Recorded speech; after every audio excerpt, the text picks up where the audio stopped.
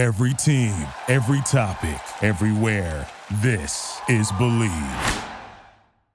What up, Ravens flock?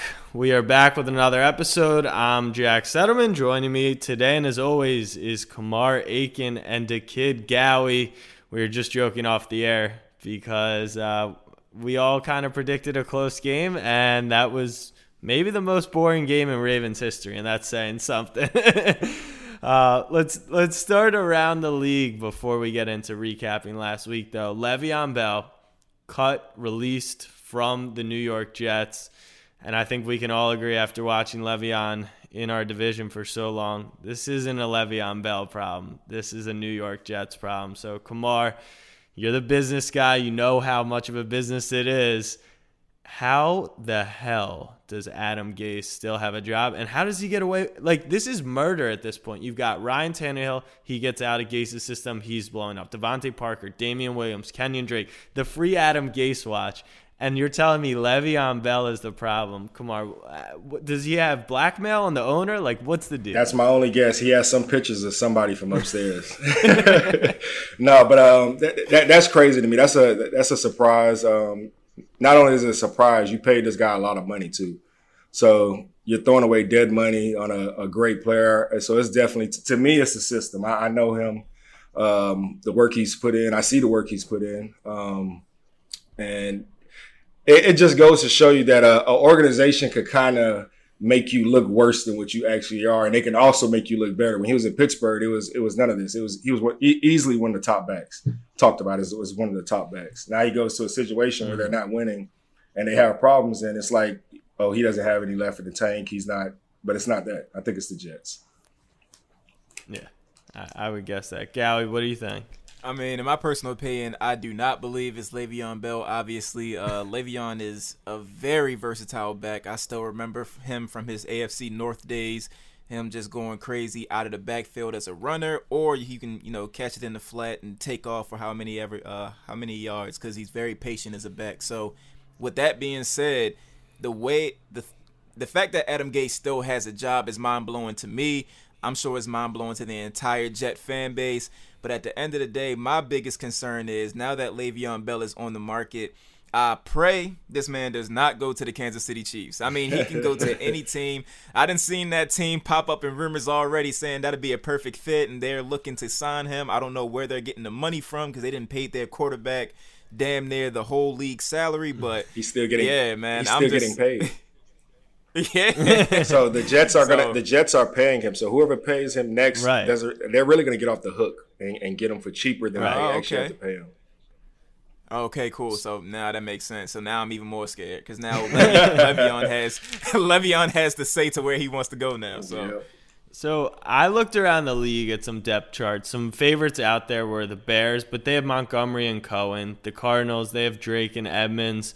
The one spot for me, and we'll talk about the Ravens as a possible solution, is the Patriots. Like, they don't have a consistent run game right now. Belichick took the chance on Antonio Brown, and, I mean, it looked good for that 1 week before all that stuff came up. I don't see why the Patriots wouldn't. I mean, they took the project on with Cam. It's going great. No reason not to do Le'Veon.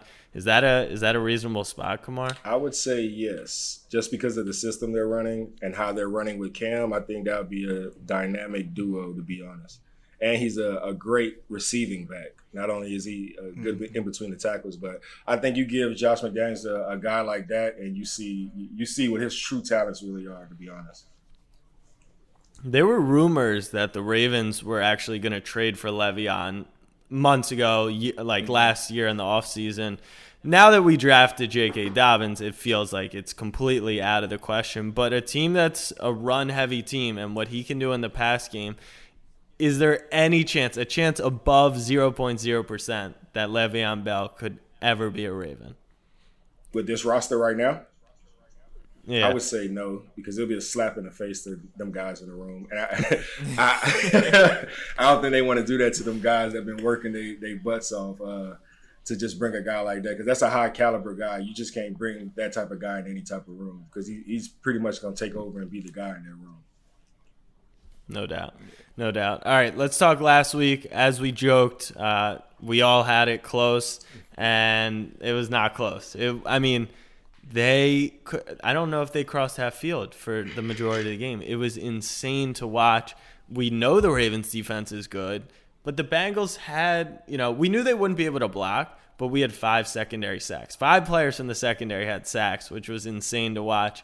Offense struggled a little. Again, could run the ball at times, but overall passing. And then the most interesting, I guess, aspect of the game was Lamar had 2 carries, didn't quite look like himself, obviously coming off the knee on the injury report and the illness. Kamar, I think the biggest question mark is the offense. What is going on with the Ravens? I think they kind of toned it back on the play calling, to be honest.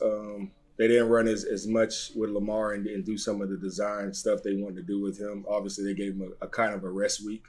And the defense won this game for him, to be honest. The defense was turned. There's no way I was going to lose how the defense was playing. So I think they just gave him a rest. I don't see a big concern yet. I feel like this week is a big week for them, though. Even though I said that last week, I feel like this Philly week is really a big week just because that front gets after it. So it's going to be interesting to see that front get after it and how he responds after last week. Exactly. Gally, what do you think? I think the same thing. I feel like the game was kind of crazy in the sense of how crazy defense was going. Wasn't really a surprise as far as the pressure goes. We knew that the Ravens were going to get in that backfield, but I just wasn't sure if they would have been able to tackle because, like I said, they've had some tackling woes earlier in the season, but Burrow couldn't do anything. Like, it got so bad. I was watching the game like, Burrow, you got to start going Tom Brady on these guys, yelling at them, telling them to get their stuff together because it was just looking crazy. Like, bro, y'all are not giving this guy any time to throw. As soon as he snapped the ball, somebody's back there. So, kudos to the Ravens defense, man. I mean, we can sit here and talk about the Bengals offensive line, but at the same time, we know what our guys are capable of, and they definitely turned it up a notch. No doubt. I mean, there's so much to take away. One is we joked that Burrow wasn't really a rookie. They made him look like a rookie. I mean, he threw a pass up to AJ Green like it was a pop fly. Like he was just throwing that shit up there. Did you see how AJ which looked actually at it? led. Yeah, and then it led to some stuff on the bench and some lip reading. And I'm curious what you guys think. Like, Kamar, I mean, AJ Green is visibly. He hates Cincinnati, which I don't blame him. It's Cincinnati. But when you're a receiver like that on the franchise tag, like what's a realistic outlook for him? Like, could he get traded? Who would he get traded to? I would say Trey would be the best value to him and the organization, to be honest. I think he needs a fresh start, a new scenery, just to be something new. Who would take him? New England is one of those teams. They're just stocking up on the AFC. You know why I say that? North Because yeah. what they did with Randy. They went and got Moss and did that. So I can see them going and getting – they don't do it often, but when they do, they go get a guy. Right. Mm-hmm. Right. And that's scary for the rest of the league. There's no doubt about that. All right, let's talk about the defense in the game. Obviously, we know how dominant it was. But then after the game, our boys are campaigning for each other. Queen rookie defensive player of the year, Marlowe. I mean, I know Peanut Tillman was good at the punch, but Marlon's punch is starting to become on that level. I mean, he actually, the one on Sunday was insane in the middle of tackling to even just dislodge that. And then the craziest part is it's leading to 7 points. So, I mean, defensively, now you face off with the Eagles, who have been up and down. They looked decent against Pittsburgh last week. What do you expect from the Ravens defensively, Gowie, on Sunday? I expect another big game from the Ravens defense. Nobody take this the wrong way, but I expect the sack party. I expect, those guys to go crazy, get in that backfield because Carson Wentz has been getting blown up this year. I think he's been sacked about 19 times. He's thrown 9 interceptions. So all we have to do is bring that same pressure. And I feel like as of right now, the Ravens currently have the momentum in that aspect. So you bring that momentum over to this game. You pressure the quarterback. You scare him, get him to throw the ball, knock him down a few times. And I think we'll be in good shape as far as defense goes. So I expect another defensively driven game next week, or this week, I should say. Kamar, I'm super interested about the offense because, like you said, the front seven of the Eagles, they can work. My buddy's an Eagles fan. He said their linebackers will have problems with Lamar. Now, that's if Lamar is as mobile as we expect him to be. But combining the front seven and what to expect there with the offensive line, maybe a little shaky. And what we discussed a few weeks ago that's now seemingly more true. Hollywood can be your number one. He's on pace for 1,000 yards. Andrews can be that guy. The production from Snead and Boykin and Boyle and even the backs in the passing game hasn't quite been there. How do you get those guys going when it's going to be necessary on Sunday? Coaching, drawing up some plays for those guys, giving them guys an opportunity to get involved in the game plan. Just going off of experience, I know it's kind of hard to stay in the rev of the season and the tune when you're not getting the ball like that and you're not getting featured. Not saying that these guys need a heavy amount of targets, but get them involved. So once you get those guys involved and you get more guys feeling like they're a part of something, I think you get more production out of everybody like that. Perfect example of that, and a player I think everyone wants to see more involved is Duvernay. They got him going on the reverse, which was a big first play. I mean, you get him involved in the kicking game, but that's obviously different than actually getting the ball in his hands. Ravens, it doesn't feel like it, but they still do lead the league in yards per carry. Any reason as to why the Ravens aren't running the ball as much as we're used to, even in a game that, I mean, they were dominating. There was no point where they should have even needed to throw the ball. How do you get those running backs their touches as well as getting the wide receivers? For me, I would say they just got to find that balance, to be honest. I kind of feel like they're taking what teams are giving them. If they're giving them the runner, they're not stacking the box as much. They're running. And then I also feel like there's times when they're being stubborn, too, and saying, hey, people say Lamar can't throw the ball, so we're going to show you he can also throw the ball. So there's times when there's a little bit of that and a little bit of them, of what they're trying to do. So just them getting that Yeah, we touch on balance. Touch on that. I think we can all agree that stubbornness. I don't know if it's stubbornness, but it's you definitely see that in their offensive game plan. Yeah. Well, first I just wanted to say, like, I like how you mentioned Devin Duvernay. I feel like the Ravens can definitely use him similar to the way the Bears use Cordero Patterson. I feel like, maybe draw up some more packages for him, kind of throw the defenses off. But as far as the stubbornness goes for the team, I do feel like there are situations like that. And, Lamar has been off the mark, at least last game. He was really looking off the mark. I'm not sure if that has to do with the knee injury. Maybe he's not able to drive the way that he likes to because maybe he's aching or whatever the case may be. But I do feel like these are kind of the things that you can't force. And we've seen that in playoff games, whether it's against the Chargers or the Titans, where they make Lamar Jackson throw for 50 attempts. And it's like, all right, bro, like, I understand you trying to prove a point, right. but this not the time, bro. Like, stick to what we know. So I definitely agree with Kamar as far as, like, that stubbornness goes. And, we got to make sure we stick to our guns. Like, it shouldn't be this difficult, and it's not a ground-shaking thing to say. But it's like, bro, y'all just have to do it. Like, it's common sense.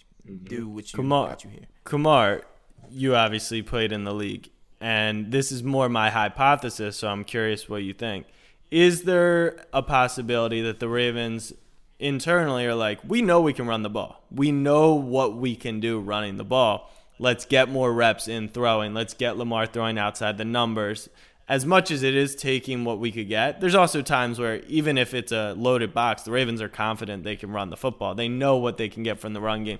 Is there a possibility that the Ravens are like, all right, we're up 20 points. Let's get our throwing reps in a live game? Yep, I would say it's a little bit of that. It's a little bit of breaking tendencies. They got analytics that goes over certain tendencies, and they go over that in meetings.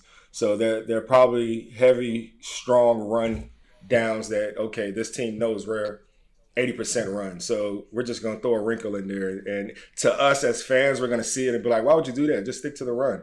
But to them on paper, they're looking at the percentages and saying, hey, let's try to break this and not make it so obvious that this is what we do. So sometimes I feel like we see a little bit of that as well.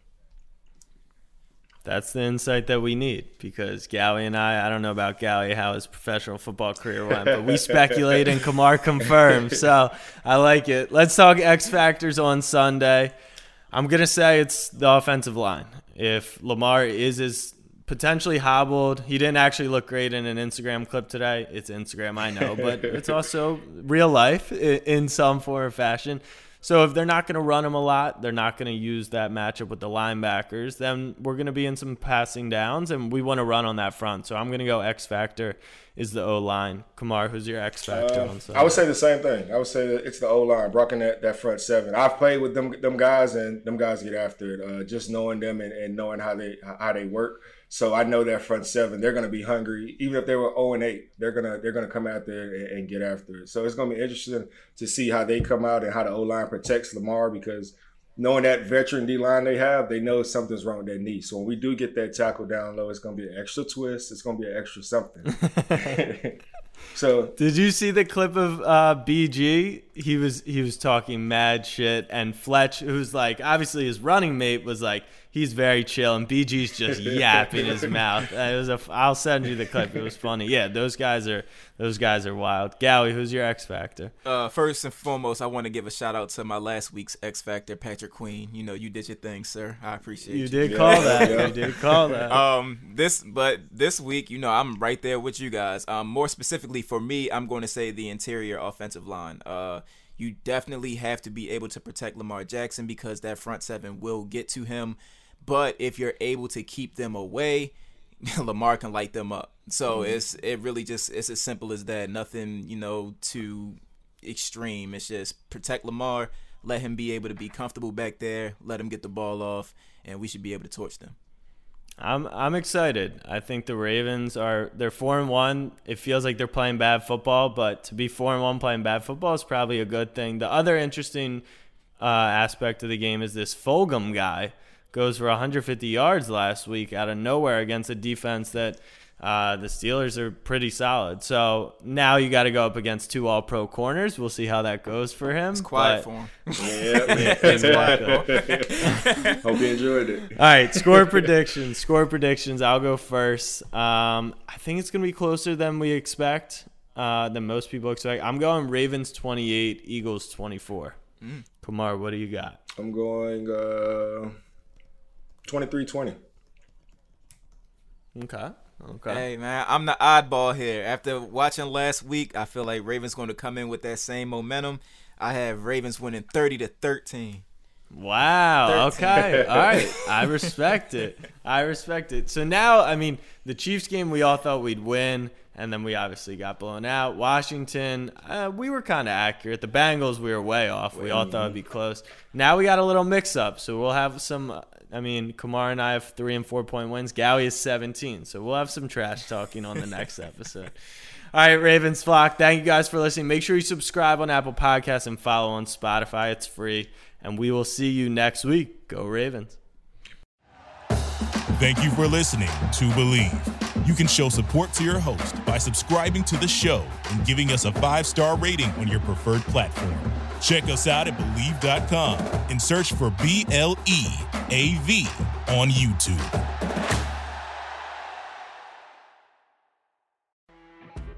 You know when you're listening to a true crime story that has an unbelievable plot twist that makes you stop in your tracks?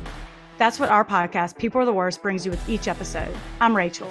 And I'm Rebecca. We're identical twins who love true crime cases that make you say, didn't see that coming, and we hate the people responsible for them. Listen to People Are the Worst now on Apple, Spotify, or wherever you get your podcasts.